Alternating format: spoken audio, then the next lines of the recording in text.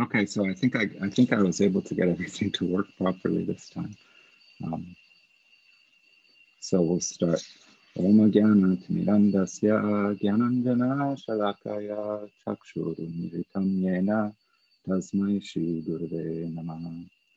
Narayanam Namaskritya Naram Chaiva Narottamam Devim Saraswatim Vyasam Tato Jayamudiraya.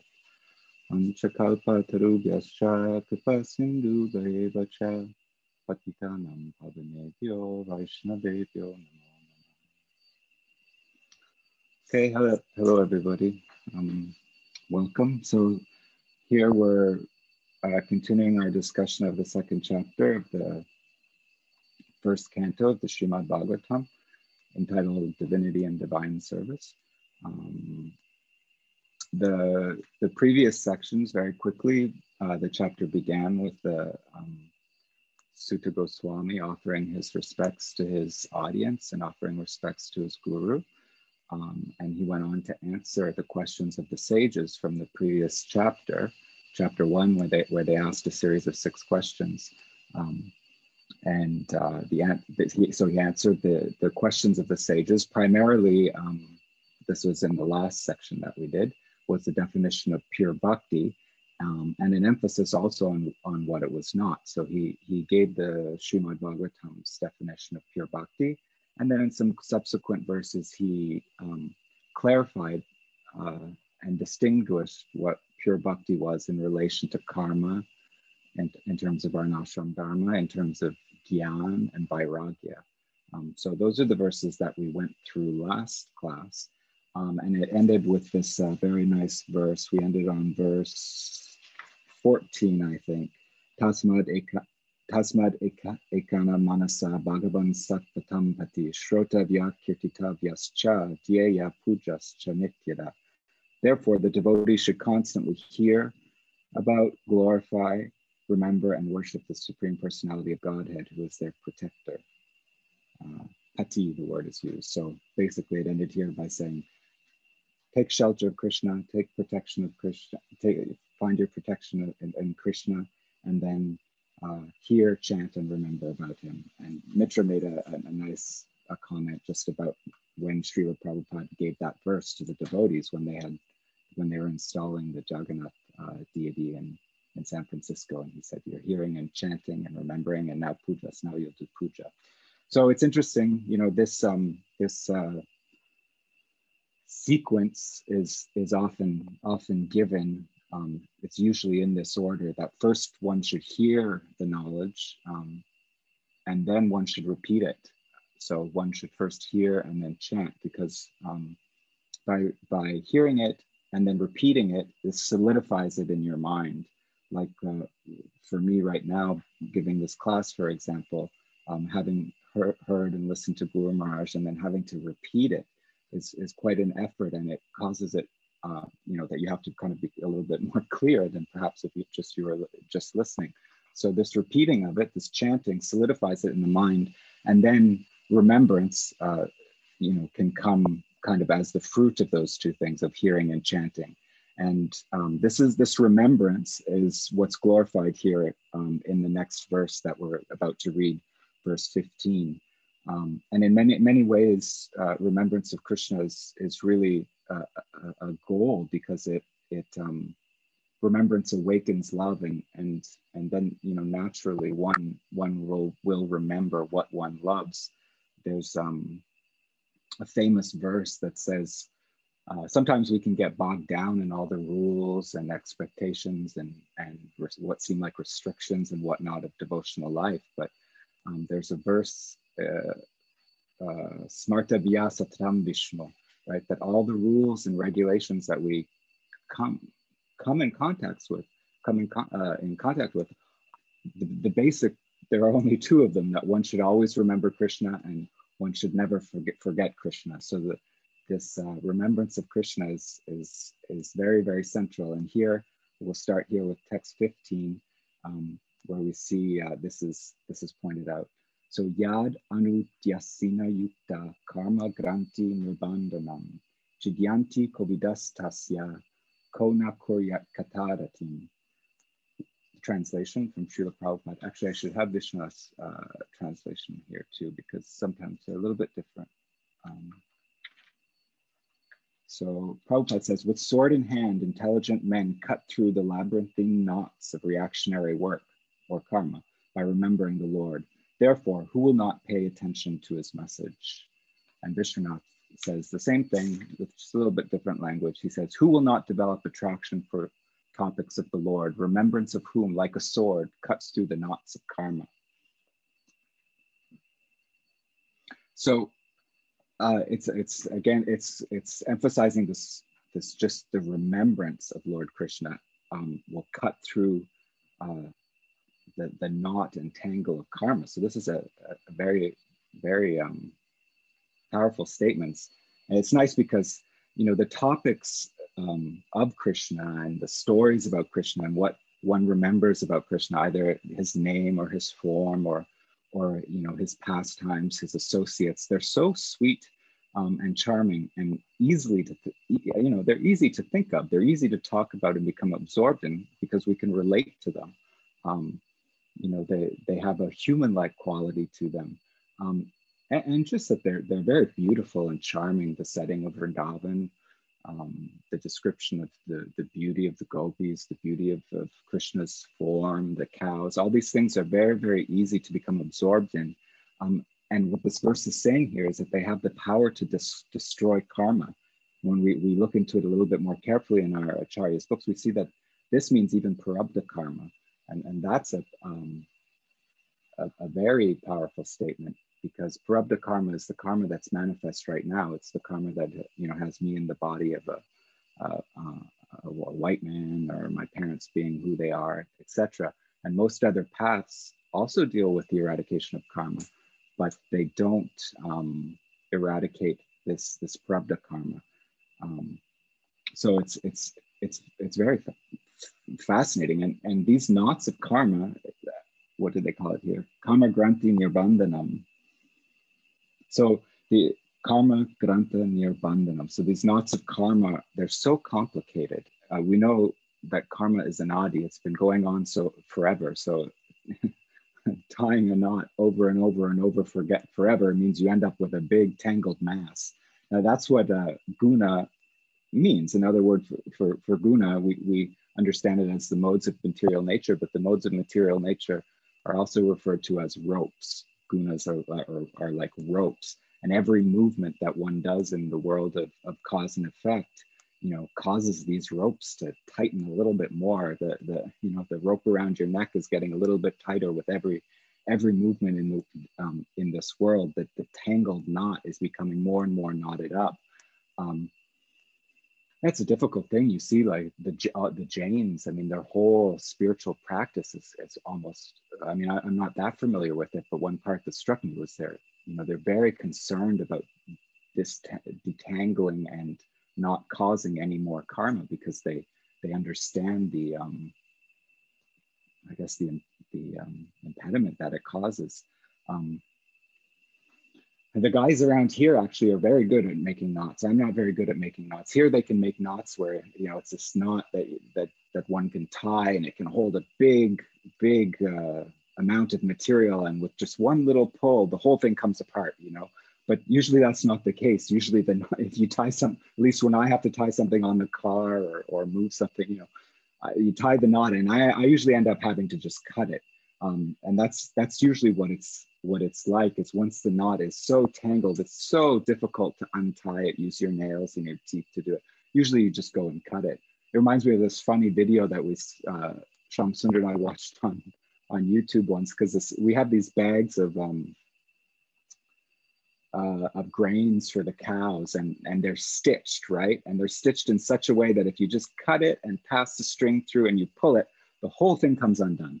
Right, very nice. Just like you know, the way it's sewn is done that way. But for some reason, I always get it wrong, and whenever I cut it and pull it, it just tightens even more.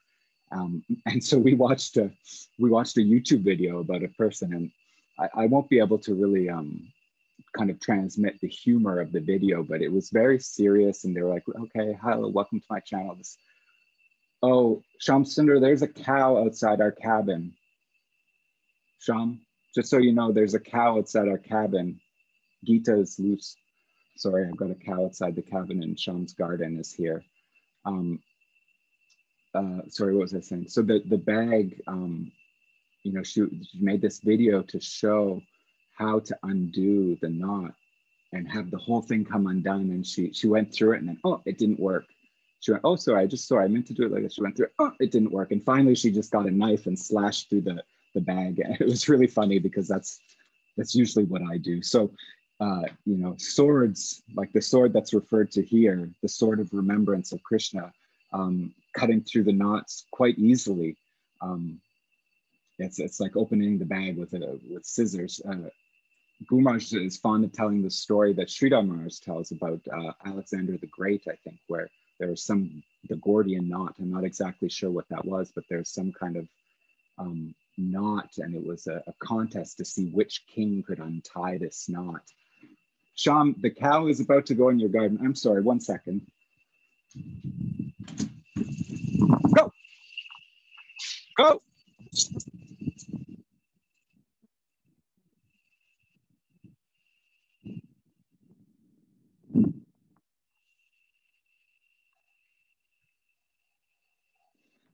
Oh, sorry about that.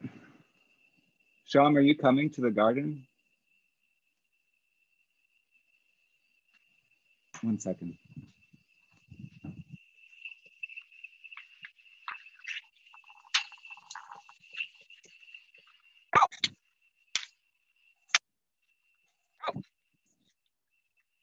Go. Go.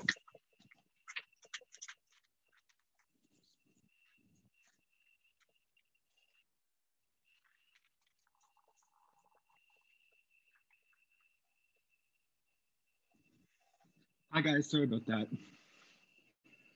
That's ashram for you. I'm a little bit out of breath. Okay, so where was I? Yeah, Gumaraj is fond of telling that story of Alexander the Great. How he was able to untie this Gordian knot, conquer India, just by cutting it. So just like is told in this verse, remembrance of the Lord.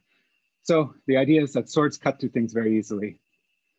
Bhakti, remembrance of Krishna, cuts through things very easily.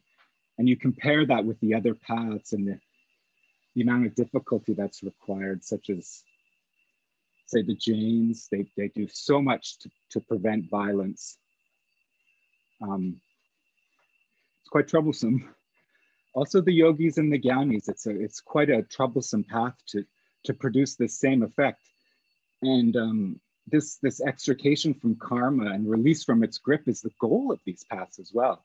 It's, in a sense, it's the low end of bhakti. This is kind of like concomitant with bhakti, or kind of, well, the low end of bhakti.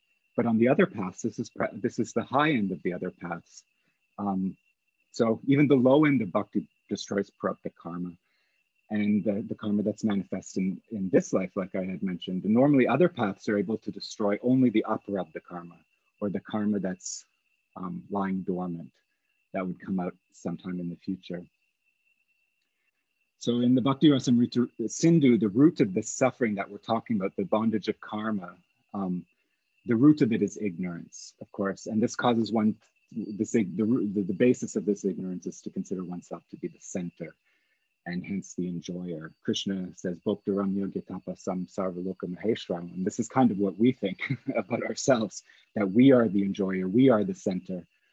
So when we hear Krishna saying it, we might be a little, okay. Hopefully now the disturbances are gone. You know, but really this is Krishna's position, that he is the enjoyer. So when we act on this desire, this desire to be the enjoyer, the desire, you know, it causes us to act for the fulfillment, and this action causes reactions, both manifest and unmanifest, prarabdha and aprarabdha.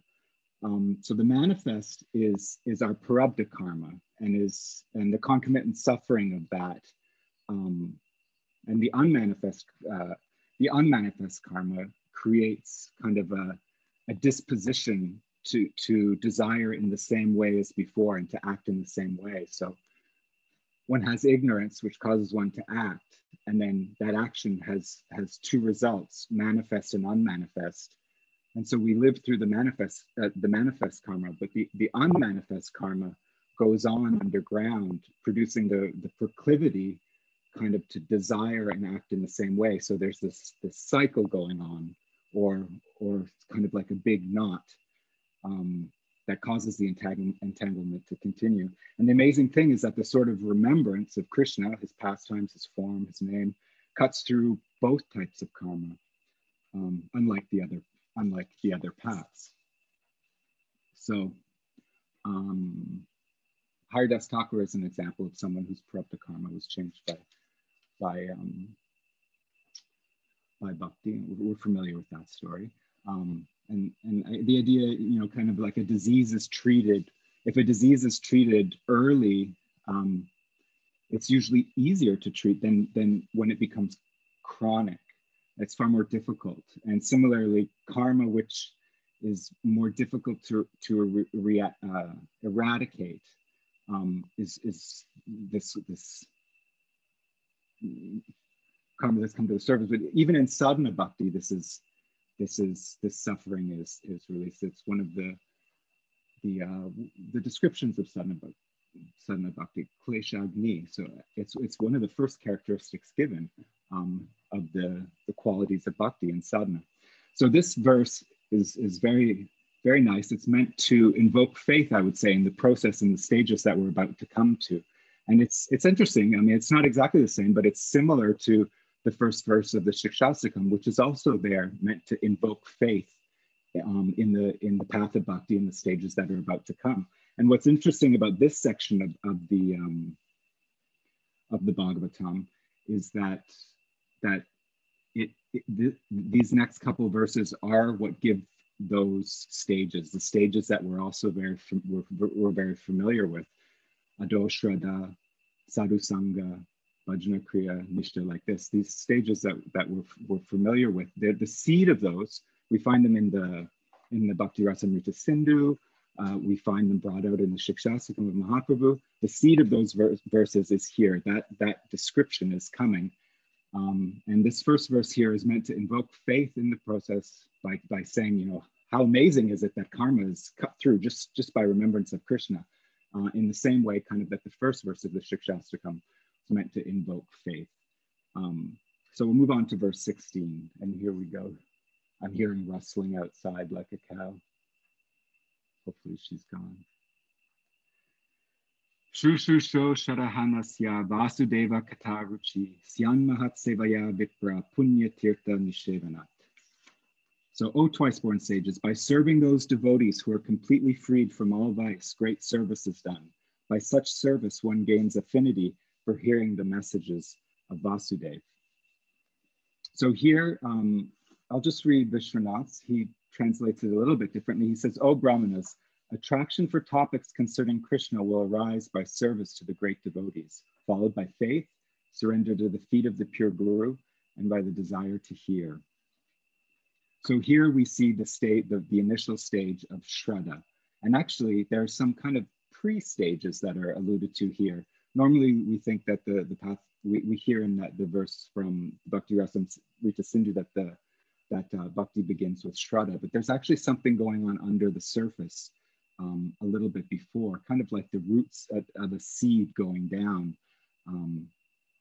which are mentioned here, where he says, you know, will arise by service to the great devotees, followed by faith. And that service can be done, initially, often it's done unknowingly, and then it can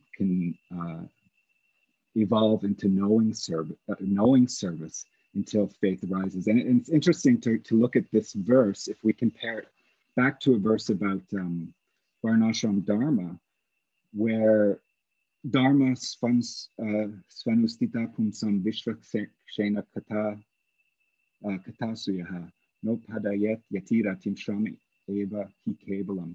There he's saying that Varnashram Dharma is a waste of time unless it invokes taste and faith in in the message of the Supreme Lord. But you know, what it's basically saying is that it doesn't do that. Only bhakti does that. So you want to know how that's done, and that's done. The answer is actually given here by service to great devotees. One gains taste for that. One doesn't gain taste for that from varnashram. One doesn't gain taste from that from Gyan, but one does gain taste from that by serving devotees. And serving devotees, of course, is a limb of bhakti. So, like I was saying, even a little bit further back, it's the mercy of the devotees that starts the whole process. But beginning with this verse, we're starting to see the progression of bhakti from faith to full-fledged, from faith to full-fledged prema. So let's just see here.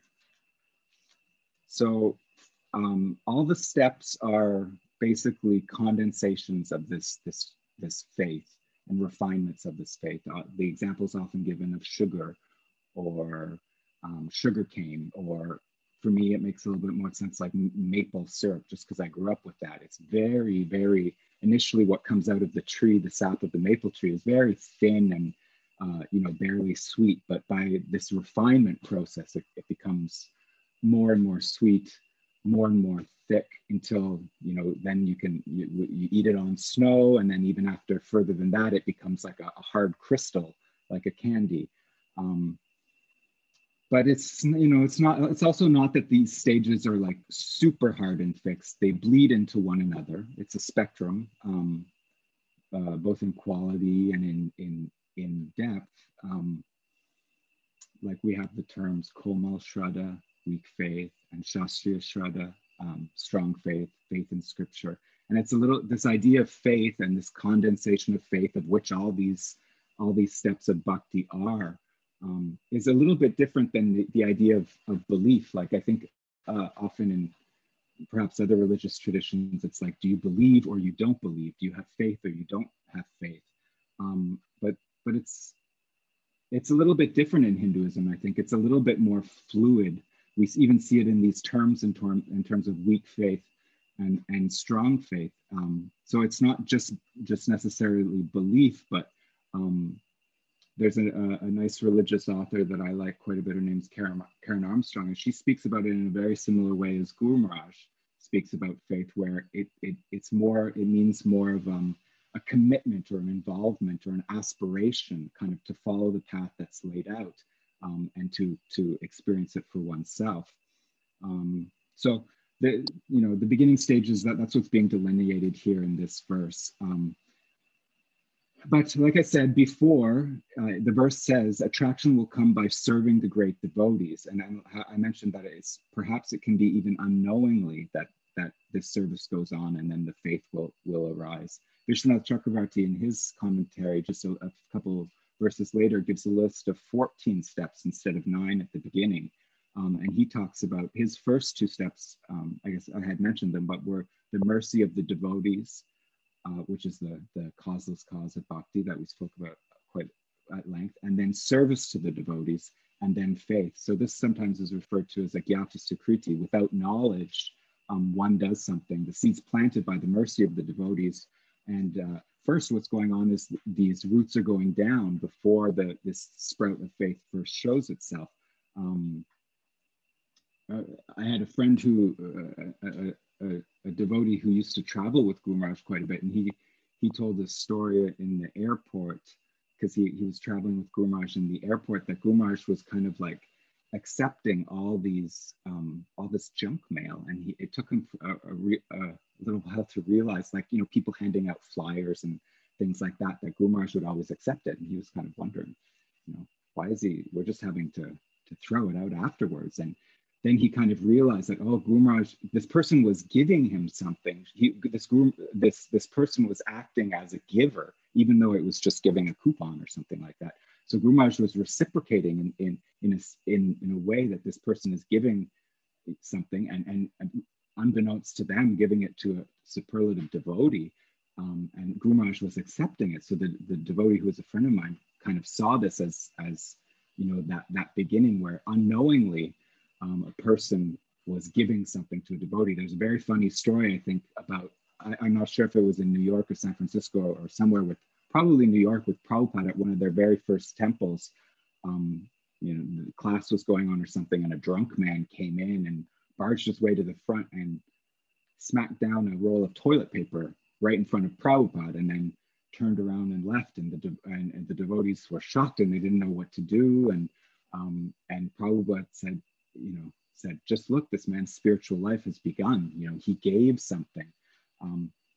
So this is kind of where it begins. And in the next couple, well, I guess it's maybe 2 chapters ahead, the story of Narada is given, where Narada is describing his previous life in a previous kalpa, and he was the son of a maidservant, and they had the good fortune of having some saintly guests for the 4 months of the rainy season, and he because of this situation that arrived, he had the opportunity to serve them, to wash their dishes and perhaps eat their remnants. And the story goes on showing exactly these steps. So it's worth going and actually maybe it's worth just reading it, because it's very compelling when you see someone's personal story. I think Bhaktivinoda Thakur wrote a letter where he describes himself going through all the stages of bhakti. But here in the Bhagavatam, just in a couple chapters ahead, this progress, these stages of bhakti is given kind of in the story of Narada. And it's very, like I said, it's very compelling to hear it in someone's personal life. I'll just read a short piece of it. It says, "O Muni, in the last millennium, I was born as the son of a certain maidservant, engaged in the service of Brahmanas who were following the principles of Vedanta. When they were living together during the 4 months of the rainy season, I was engaged in their personal service. Although they were impartial by nature, those followers of the Vedanta blessed me with their cosmos mercy. As far as I was concerned, I was self-controlled and had no attachment for sports, even though I was a young boy. Once only, by their permission, I took remnants of their food, and by doing so, my sins were at once eradicated. Thus being engaged, I became purified in heart, and at that time, the very nature of the transcendentalist became attractive to me. O Vyasadeva, in that association, by the mercy of those great Vedantists, I could hear them describe the attractive activities of Lord Krishna, and thus listening attentively, my taste and hearing for the personality of Godhead increased at every step." So it goes on, but it's nice to see that these stages that we're talking about in these verses are elucidated in the story of Narada in the next chapter. So, what else did I want to say? Oh, I just wanted to mention that because of the way that Vishwanath Chakravarti Thakur translates the verse, he gives things, the stages: service to the great devotees, followed by faith, followed by surrender to the feet of the pure guru. And that comes from the line Punya Tirtha Nishevana, and it refers to the sadhu or the guru. So in the context of sadhu sangha, after faith has arisen due to the mercy of the devotees, one takes to sadhu sangha, and within the context of that, one finds a sadhu that inspires one particularly, and takes shelter of them. So these stages are being given here, Shraddha, Sadhu Sangha, and the Bhagavatam refers to this saintly devotee, this guru here, as Punya Tirtha. And it's interesting because Tirtha is, of course, a word that means a crossing point, like a kind of like a portal to another dimension. It means often it means a specific place, a geographical place, like a holy place. But we hear often that the reason places really are holy is because of the people who live there. I think that there's a story of Ganga Devi where she was maybe a little bit reticent about going down to earth because she was afraid she would be contaminated by all the sins of everybody bathing in her. But she was reassured by saying, "Oh, don't worry, there'll be sadhus living on your banks, and therefore the sins of the people will not contaminate your waters because you'll have sadhus bathing in your waters." But basically, the idea is that the real point of going to these holy places these tirthas, which can either mean a holy person or a holy place, or a place where one crosses over, tarati, is because in a holy place, one's likely to run into holy people, and then one would hear their discussions and hopefully end up rendering some service to them. And having heard from holy people in a holy place, this whole process takes place. Syan Mahat Sevaya Vipra says that the door to Syan Mahat Sevaya Vipra, Rishabhadev says something similar. He says Mahat Seva Dvaram, that the door to liberation is opened by service to great devotees. And there's verse after verse to substantiate this point. Devahuti says a very similar thing about how service to devotees opens up the gate to liberation. And why? Why is this so? It's simple. It's because the guru, is the one who gives the sadhana. He's the one who, or he or she is the one who gives the practice. So one develops faith and finds a teacher, and then the teacher guides one and gives one personal instruction as to how to perform sadhana. So this is the guru's mercy, and it's very, very practical. Sometimes we think of mercy from the guru as some kind of intangible ray of light or something like that, but it's actually a very practical thing. It's the sadhana that he gives, and in a sense, it's like faith is also not such an intangible thing. We see Bhaktivinoda makes a point, and Guru Maharaj likes to bring it out, that faith and Sharanagati correspond, and Sharanagati is also very much a practical thing. So one can kind of determine the level of one's faith by the level of one's Sharanagati, and the mercy of the Guru in the same way is not so intangible. It is quite a tangible thing. So we'll move on to verse 17. So verse 16 was mostly about serving the devotees, developing faith, and taking shelter of sadhu sangha. Now verse 17, Shrimvata Svakata Krishna, Punya Shravana Kirtanaha, Hridyanto Sto Hyabhadrani Vinhunoti Suhurtsatam. Prabhupada translated, said, Sri Krishna, the personality of Godhead, who is the Paramatma in everyone's heart and the benefactor of the truthful devotee, cleanses desire for material enjoyment from the heart of the devotee who relishes his messages, which are in themselves virtuous when properly heard and chanted. So, having faith and meeting one's guru, one begins one's sadhana, which is, like stated in this verse, Shrinvata Svakata Krishna, Punya Shravana Kirtanaha. So one basic sadhana is hearing and chanting about Krishna. And the idea, which is given further here, is that Krishna is present wherever his devotees are glorifying him. Prabhupada says here in the purport that the messages of the personality of Godhead, Sri Krishna, are non-different from him.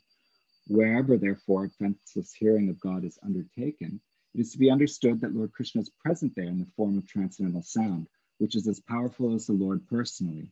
Sri Chaitanya Mahaprabhu in his Shikshastakam declares clearly that the holy name of the Lord has all the potencies of the Lord, and that he has endowed his innumerable names with the same potency. So the idea that the chanting the name of the Lord or the pastimes of the Lord is the same as the Lord is given. There's a famous verse, Namas Chintamani Krishna Chaitanya Rasa Vigraha Punyashura Nityamuktam Vinatvam Nama Namino. This is a verse that's quoted quite a bit. And Vinatvam Nama Namino means that the name and the named are the same. And the Vaishnavas are a funny bunch. It's said that the Vaishnavas see with their ears. Then it's this idea of transcendental sound. So as the name enters the ears, it bounces around in the head maybe for a bit, bounces around in the brain, but ultimately what happens is it goes down into the heart and begins the process of purification. And that's what we're hearing about in this verse is Bhajana Kriya. So Kapila Dev gives a nice verse where he talks about this Rasayana Katha, going from the ear into the heart. So that section of the Bhagavatam with Devahuti and Kapila Dev is very, very beautiful section. Vidhunoti suhurtsatam, the verse says. So it this is referring to, let's see how Prabhupada translates that. The benefactor cleanses the heart of the truthful, basically. So it's that these sounds and these names take the shape of a friend. Actually, suhrt is the word that's used, which is a very nice word. It means kind of a well-wisher, a little bit older person who has well-wishing. Prabhupada was known for signing his letters like that, I think, like your ever well-wisher. So suhrt is kind of this, there are 4 different types of friends of Krishna. One of them is a little bit older, and they have this kind of friendly disposition. So the idea is that these sounds, the holy name, this hearing and chanting, it takes the shape of a friend or of a sweeper, and it goes and begins this process of cleaning the heart. And it's quite an amazing thing. Like I quoted that verse, Namas Chintamani Krishna Chaitanya Rasa Vigraha. So these things is Chintamani, he's Chaitanya, pure consciousness, Rasa Vigraha, the form of rasa. So this high thing would take such a lowly position and enter and do the dirty work, do the dirty work of cleaning the heart. So the result of the hearing and chanting about Krishna should be that the heart is becoming cleansed. Bhajana Kriya should give rise to the next stage, Anartha Nivritti, where one's anarthas are starting to be dissipated. So Bhakti Vinod gives 4 different types of anarthas. So these are the unwanted things in the heart that bind us to material nature. These are what form the knot of material nature. I'll just read them very quickly, but he divides it into 4 categories. The first being the defects of the heart.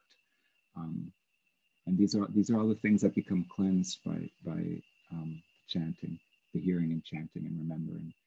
So defects of the heart are attachment, propensity to cheat and find fault, envy, and very bad one, pratishta, or the desire for recognition. And then there's also offenses, Namaparad, Sevaparad, Vaishnavaparad, and also Jivaparad, Bhakti Vinod says. So that's offenses against any living entity, even dogs and ants. There's the third, which is the thirst for material objects. So for pleasure in this world, or if you're a little bit religious, pleasure in the next world, for power, or for liberation. And then there's the illusions about spiritual wisdom. So misunderstandings about the nature of the jiva, misunderstandings about the nature of God. So these anarthas give rise and give birth to the 6 kind of great enemies that we read about in the scripture: Kama, Krodha, Lobha, Moha, Mada, and Matsarya. Lust, anger, greed, illusion, pride, envy. So these are the things that we're looking for the disappearance of by engaging in hearing and chanting and remembering. We should see that these things are starting to dissipate. And the worst, of course, there's a few that I guess maybe take the number 1 spot for worst, but pratishta is singled out often as being particularly bad. I think it's referred to as pig stool even, and pigs eat stool. So it's emphasizing the point. Envy is also something that's not compatible with devotion or being a devotee. And fault finding, criticizing others. Jiva Goswami has made a powerful point where he mentioned that criticism is actually worse than envy, because envy's in the heart. The criticism is when it comes out and actually affects and it damages the other person. It has the ability to pierce the other person's heart. So in fact, criticism is worse than envy. So, practicing, it's a bit, we all have these kind of anarthas within us, and we're practicing, and as long, it seems a little bit slow. It's a little bit like cooking with smoke, so it could take a real long time to heat up the pot, but as long as we're trying, trying to get rid of them, then at least we're putting ourselves close to the fire, and it will happen. We want to see that these things are going away. So a bit of contrition is not a bad thing. We see that in Chaitanya Mahaprabhu when he says, Durdaivam idisham ihajani nanuragaha. He has a little bit of contrition, so it's not such a bad thing, but one continues hearing and chanting and comes to the stage of nishta, which is the next verse. And this is a famous verse. This verse sometimes is recited at the beginning of the of speaking on the Bhagavatam. So you probably know it. Nasta praeshu abhadreshu nityam bhagavata sevaya bhagavati uttama shloke bhaktir bhavati naishtiki. So by regularly hearing the Bhagavatam and rendering service to the pure devotee, all that is troublesome to the heart is practically destroyed, and loving service unto the glorious Lord, who is praised with transcendental songs, is established as an irrevocable fact. So this verse is speaking of the stage of Nishta. So we've gone up through service to the devotees, the sprout of faith, and then sadhusanga, bhajana kriya, anarthana vritti in the next verse. And now here we come to Nishta. So Nishta is a well, it's an important stage. It's what Guru Maharaj says our interim goal should be. Prema is very far away. Prema is a very, very high thing, but Nishta is something that we can really set as an interim goal.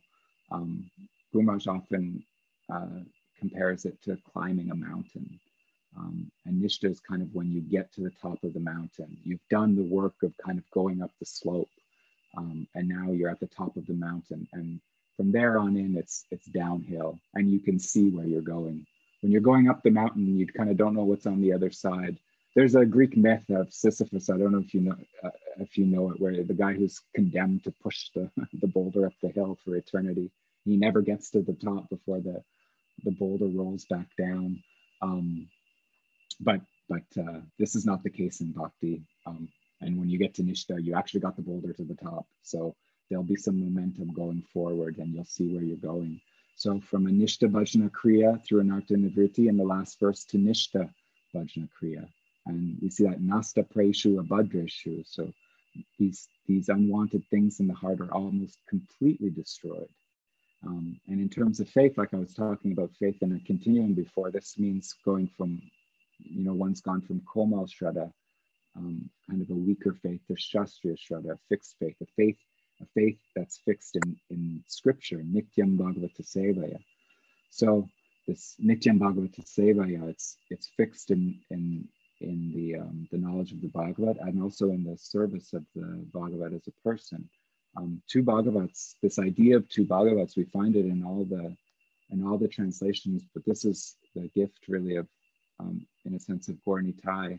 I think I quoted the verses in the last class, but in the beginning, when Gaur Nitai are being glorified, that they come like the sun and the moon, and they illuminate the darkness of the heart and help one to see, the truth. They do that by introducing one to these two Bhagavats. So one is the person Bhagavat, and one is the book Bhagavat. I think it comes from Sridhar Maharaj, but I heard it from Guru Maharaj, but that, so at this stage, one is fixed in the service of the active agent, which would be the devotee, or fixed in the service of the passive agent, which is the book. So they both serve different functions, and it's nice. It's beautiful that this Bhagavat manifests itself both as the advanced devotee and as the book. Then we have a real good chance, because at this stage, before it's pretty easy for the intellect to be captured by many different things and many different ideas. But at this stage of Nishta, the intellect has become so absorbed and engaged, captivated by the book, and captivated by the service to the devotees, that it's really hard to go anywhere else. So if the person is fixed, the modes of nature, they may still be pulling on one, but through intellect and fixity, that one's able to kind of resist these things and not, in a sense, not be swayed, because one is intellectually convinced. And it says Bhaktir Bhavati Naishtiki. So it's fixed. It's Nityam Bhagavata Sevaya. in Prabhupada's words, he says, Kirtaniya Sadahari. So he says, Trinadapi Sunichinam Tarorega Sahishnamya Amanina Manadena Kirtaniya Sadahari. So that Kirtaniya Sadahari is referring to this Nityam Bhagavata Sevaya, constantly being engaged in the service. It's worth mentioning the symptoms of this stage because they're very beautiful. They're what really ornament the devotees more so than than anything else. These four things that are brought out by Mahaprabhu. This verse that I just quoted corresponds with this verse. So he says Kirtaniya Sadahari Nityam Bhagavata Sevaya, but then he also gives these beautiful qualities, and these qualities are not the central part of Nishta. The central part of Nishta is Nityam Bhagavata Sevaya, but still they're quoted by Mahaprabhu. The Swarup of Nishta is this fixity, but he included these qualities and symptoms because they're very, very favorable, and they're practically intrinsic to bhakti: humility, tolerance, not expecting any admiration, and showing others veneration. So they're the ornaments of the sadhu. Again, this in the third canto, Lord Kapila, he's I should read the verse because it's really nice. If I can just find it quickly. He says, Titik Shava Karunika Sudhrida Sarvadehinam Ajata Shatrava Shanta Sadhava Sadhu Bhushanam. Sadhava Sadhu Bhushanam. So the symptoms of a sadhu are that he is tolerant, merciful, friendly to all living entities. He has no enemies. He is peaceful. He abides by the scriptures, and all his characters are sublime. So this is Sadhva Sadhu Bhushanam. These are the ornaments of the sadhu. They're practically the same, as you can see. Krishna's one of my favorite names of Krishna, or I don't know if it's a name or a descriptor more, but he's called Bhushana Bhushanangam. It's a very nice word to describe Krishna. It means that he is the ornament of his ornaments, meaning he beautifies his ornaments. So we put rings and jewels and crowns on Krishna, and they're beautiful on their own, but they become even more beautiful on the body of Krishna. And in a similar way, these qualities of humility, tolerance, and compassion and whatnot are, they're very, very beautiful qualities, and they have much value in their own right. But when they're joined with devotion, they become extremely beautiful. They take on an extremely beautiful quality. The humility and tolerance of a devotee is something very beautiful. There's lower and higher stages of these things. Someone could be, humility is a kind of someone who behaves humbly it's innately attractive, but a lot of people can be humble just because they're poor, or people can be humble just because of their circumstance, or they can be humble because of some remorse or something like that. But there's this higher level of humility that one's seen in devotees, where the humility is coming really from an understanding of the finiteness of the soul compared to the infiniteness of reality. They've experienced this junction between time and space, and it causes this kind of higher level of humility. And Guru Maharaj also explains how there's kind of a lower level of tolerance and a higher level of tolerance. And so I was just kind of thinking about it a little bit, and how these qualities are inherently beautiful, but when you see them in a devotee, the devotee makes them even more beautiful, just like Krishna makes his jewelry even more beautiful than it is on its own. So, there's much to be said about all these verses. I'm just trying to do an overview, but we'll move on to text 19. So we've come to the stage of Nishta, and then the next stage is Ruchi and Asakti. So this is the verse. Tadara Justamo Baba Kama Loba Dayaschaye Cheta Etar Anavidam Stitam Sakve Prasidati. At the time loving service is established in the heart, the modes of passion and ignorance and lust and desire disappear from the heart, and the devotee is established in goodness and becomes happy. Let's see how Vishwanath translates it. He says, the mind becomes unaffected by lust, greed, anger, hatred, and illusion, which arise from rajas and tamas. Then the mind becomes fixed in the form of the Lord at the stage of asakti and becomes satisfied. So very similar. So rajaguna, passion, tamaguna, ignorance and lethargy, lust and greed, these are no longer affecting or agitating the mind. So what it's saying is that there's no taste for these in this realm anymore. There's no taste for the objects, implying that there is a taste for hearing and chanting and remembering, because one's no longer influenced by these lower things. One's being influenced by higher things. One's being influenced from the other side. There's a taste for the devotional practice. And so, like Mahaprabhu says, Nadanam Najanam Nasundaram. This is his verse that corresponds with Ruchi. Nadanam Najanam Nasundaram Kavitam Vaj Jagadisha Kamaya. So there is taste for devotional practices at the stage of Ruchi. So there's not taste for other things. There's not taste for wealth. Nadanam Najanam Nasundaram, not for people or beautiful companions. By extension, there's not for religiosity, the wealth of religion. Mama Janmani Janmani Ishvari, he says. So, birth after birth, he's not even interested in moksha. So these things, it's the higher taste that we talk about. Tamas kind of rules over kama and pleasure, rajas over artha and power, sattva over dharma, religion, virtue. So there's no desire for these things anymore. Only bhavatad bhakti of ahaitukitvayi. So only for bhakti. Pure bhakti is defined in this chapter. The word that you start to see that the same words are used in all these different places. Ahaituki, unmotivated. So bhakti for bhakti's sake. Bhakti for bhakti's sake is the principal characteristic of ruchi. Here, the difficulty or medicine of sadhana, because it can be difficult a little bit, has become food and it tastes really good. So the devotee is relishing at this stage. I think the acharyas have said that this is a stage of pure bhakti, Shuddha bhakti, because there's no longer any influence from the red, white, and blue of the modes of material nature.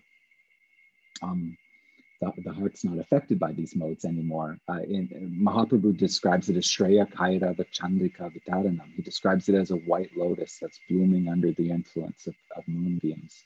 The idea that the other side is starting to come through and touch the heart, and the heart it's described as a white lotus, so it means it's uncolored by the passions of this world, the vanities of this world, and something more is coming from the spiritual side, the Shreya Kaira Vachandrika, these moonbeams. So this is the higher taste, the taste for devotional practice. In the second part of the verse, the taste and attachment turns to, should I say, the object on which the practices were focused. So Cheta etaranabidam stitam sattve prasidati. So in ruchi, the attachment and taste is towards the practices of devotional service. One's interested in hearing and chanting and remembering, and one gets encouragement and taste from this. And then the shift to asakti, attachment, is where one becomes focused and attached to the form of the Lord. How does he say it here? One becomes fixed in the form of the Lord at the stage of asakti and becomes satisfied. So one becomes attached to the person who you're chanting about, who you're hearing about, who you're remembering about. There's a person on the other side, and now the attachment and it has transferred to the person. So there's also a shift at this point from the material identity to the spiritual identity. When one receives the Diksha mantras, inside there is a seed, and it's the seed of a relationship. And asakti is really a stage about relationships, because because there's another person on the other side. And the very interesting thing about Gaudiya Vaishnavism and our idea of Krishna and God is that he's a very social God. It's a very, I mean, it's a very social, social spirituality. It's very much about relationships, and the goal is to enter this social life of God, family and friends and whatnot. Mahaprabhu, his verse corresponding to this section, he says, Ainanda Tanuja Kinkaram. So there's two people being talked about here, Ainanda Tanuja. This is the way I read in someone's, I forget where I read it, but that Ai is the way that a lady would call out to a man. I think perhaps men would say, hey, Nanda Tanuja, and a woman would say, Ai Nanda Tanuja Kinkaram. So here, there's two people in the verse. It's relational. There's the son of Nanda, and there's his maidservant. So this is, and it's also a stage of attachment, stitam. Once that's in this verse here, right at the stitam sattve pasidati. So one is fixed in this relationship. One is taken. There's, sorry, I'm not interested in anybody else. I'm taken. I've got a ring on my finger or whatever. So moving on then to text 20. How are we doing for time? I think I can get through this. So text 20. Evam prasana manaso bhagavad bhaktir yogata bhagavat tattva vijnanam mukta sangasya jayate. Thus established in the mode of goodness, the man rejuvenated by loving service to the Lord gains liberation from material association and comes to know scientifically of the personality of Godhead. And Vishnu Chakravarti Thakur translated as, thus the mind becomes joyful and satisfied on attaining rati, bhava. Finally, prema develops, accompanied by the appearance of complete detachment. The devotee then experiences the Lord's form, qualities, pastimes, and sweetness.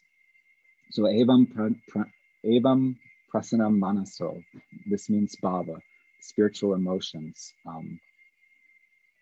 Bhava is described as a ray of the sun of prema, a ray of the sun of love. So the mind, how is it given here? Evam prasanam manaso, thus enlivened the mind. Like the mind becomes joyful at dawn when the rays of, just when the sun is coming up, first the rays come. That's how Bhava is described, as a ray of prema. So in the morning, the mind becomes joyful when seeing the rays of the sun coming up, because the darkness is over. The sun, there's nothing that can stop it now. The sun is gonna come over the horizon. The rays have peeked over. The sun is coming. This is a stage of Bhava where the spiritual emotions, there's an ingress of spiritual emotions. And it's kind of it's an interesting stage. It's a stage that's in between sadhana bhakti and prem bhakti. So it's kind of like a sadhana of a spiritual, it's an in-between stage, a stage in between sadhana and prem. There's elements of sadhana and there's elements of prem. It's described that bhava softens the heart. So these emotions, are being churned. This is kind of the sadhana of bhava. These emotions are being churned to form this kind of pinnacle or crescendo of rasa. So it's characterized by these emotional ecstasies, tears and perspiration. But there are also other more kind of down to earth manifestations that might be a better way to kind of test such, because tears and fainting and whatnot are easily faked, but not wasting time, that's not easily faked.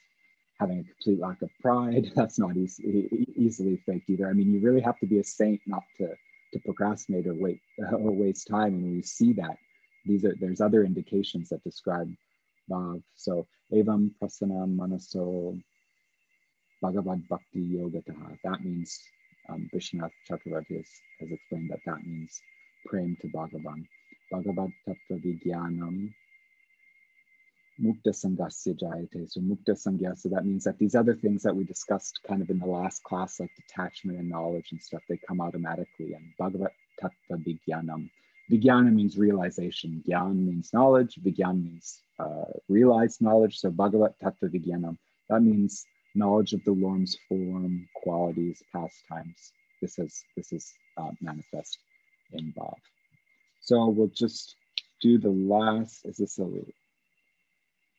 there's just two quick verses before kind of the end of this section of this chapter. So verse 21, Vidyate hridaya grantis chidyante sarvasamshaya, kishyanti chasya karmani drishta evatmanishware. Thus the knots of the heart and all misgivings are cut to pieces. The chain of fruitive actions, karma, is terminated when one sees the self as master. Vishwanath Chakravarti Thakur says, ignorance is cut and all doubts are destroyed. On seeing the Lord in the mind and with the eyes, all karmas are destroyed. So we started with this idea at the beginning of the sword of remembrance cutting through the knot of knowledge, the knot of karma. And here we've got kind of a repetition of it after going through all the stages from Shraddha to Prem. So this is a verse that's kind of shedding further light on what prema is and what it does as a byproduct. Vidyati hridaya grantis chidyanti sarva samshaya. So the knot in the heart is cut and all doubts are removed. And this is as a mere byproduct of prema. So this knot in the heart, like we mentioned, is ahankar. This is what binds us to matter. And there are other paths that deal with this, like yoga and gyan. They're whole paths unto themselves. They're dedicated entirely to trying to untie this knot.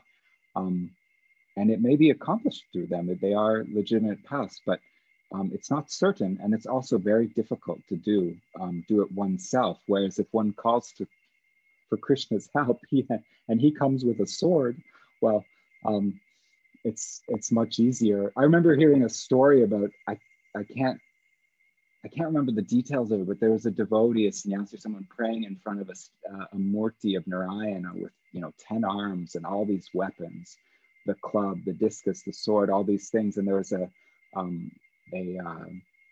altar of Radha Krishna or something, and I can't remember exactly who it was, but his godbrother came over and noticed that he had been spending a lot of time in front of this really opulent Aishwarya deity of Narayan.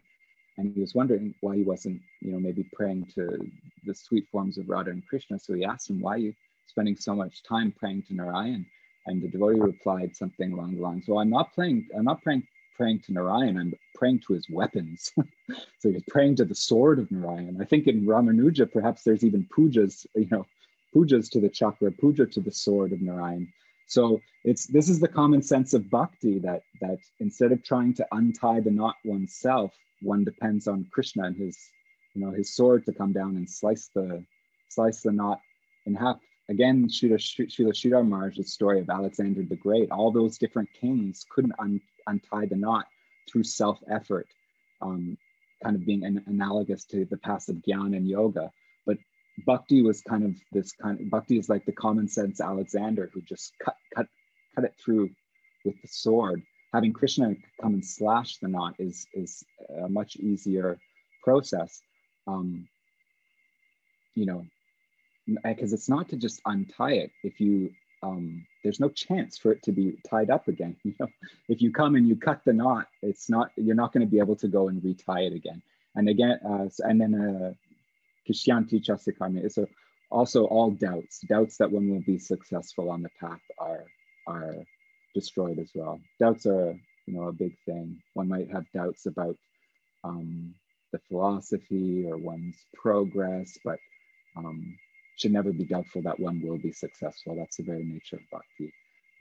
So all doubts are slashed. And what it is directly, drishta evatmanishware, one sees the Lord directly. There's different types, internal darshan, external darshan, but the word atma can be translated in so many ways that Vishwanath comments that it means one's seeing the Lord in one's mind, like Brahma did at the dawn of creation, or even a higher stage, which is given in Brihad Bhagavatamrita, talks about seeing the spurti of the Lord outside, is considered to be an even higher stage. And then just the last final verse, text 22, Ato vai kavayo nityam bhaktim paramaya muda vasudeve bhagavati kurvanti atma prasidani. So therefore, all transcendentalists have been rendering loving service with great delight to Lord Krishna, the personality of Godhead, from time immemorial, because such devotional service is enlivening to the self. So it ends on, this section ends on a very kind of high and positive point. Vishwanath Chakravarti Thakur says, thus the wise constantly perform bhakti to Lord Krishna with great joy, which gives joy to the mind. So with great joy, in sadhana bhakti, it said there's no suffering in devotion. This is kind of funny, but you know, there's no suffering at any stage in sadhana, bhava, prema. It sure looks like there's suffering. Mahaprabhu certainly looks like he's suffering, but that's of a totally different nature. Gumarji likes to quote the verse, Vaya Vishajala Hoy, Vitare Anandamoy, Krishna Prema Adbhuta Chari, that on the outside it looks like poison, but on the inside it's pure bliss. So reading this verse, it was kind of a nice point to end, because it's kind of just like chant and be happy. Bhakti should be a joyful process. When people first meet the devotees, that's the first impression that comes. You see the devotees are singing and dancing and feasting, and it's a beautiful colors and smells and sparkling jewelry and light. So it's a very joyful process. And there's so much philosophy here, so many stages delineated, so much to know that we've just, we're just touching on, but going through all these stages to get to the point where one can just chant and be happy. So you can't fake it. You need to be able to back it up with some sturdy foundation, but still, bhakti is a very joyful process. And I hope that all the devotees are happy. So that's the end of this section. There's another section that ends the chapter and kind of transitions into the third chapter of the first canto, which is all about the avatars, and where we find another very famous verse, Krishna's Tu Bhagavan Sayam. So the next part of this chapter is kind of a bridge to the third chapter. But we'll end there, and I'll unmute you guys, I think, here. I just apologize for the cow. That was a little bit disruptive, but there are worse things. And I heard from Padmanabh Maharaj that he was hoping that if anybody has any questions, that we would be able to save them, and that you would go onto the Tattva Vivek on Facebook and ask your questions there, and then it could kind of like develop into a further discussion for the larger community. But if someone's not on Facebook and they would like to ask a question now, I'd be happy to try and entertain it. Or I'd also just like to hear any comments or anything anybody would like to share, or any corrections. I think I've made it able so that you can just unmute yourself. Does anybody have anything they would like to say?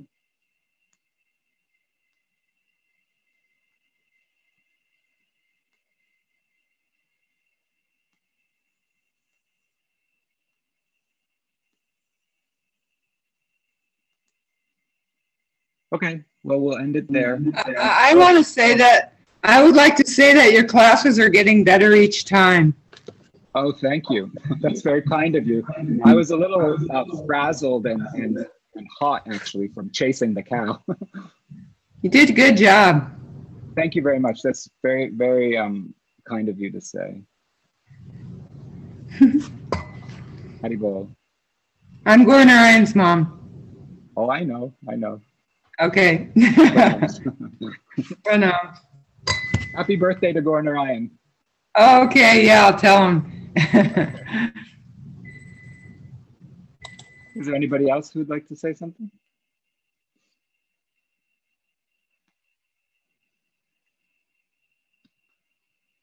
Okay, well, we've gone over about 10 minutes, so thanks, guys, and have a great week.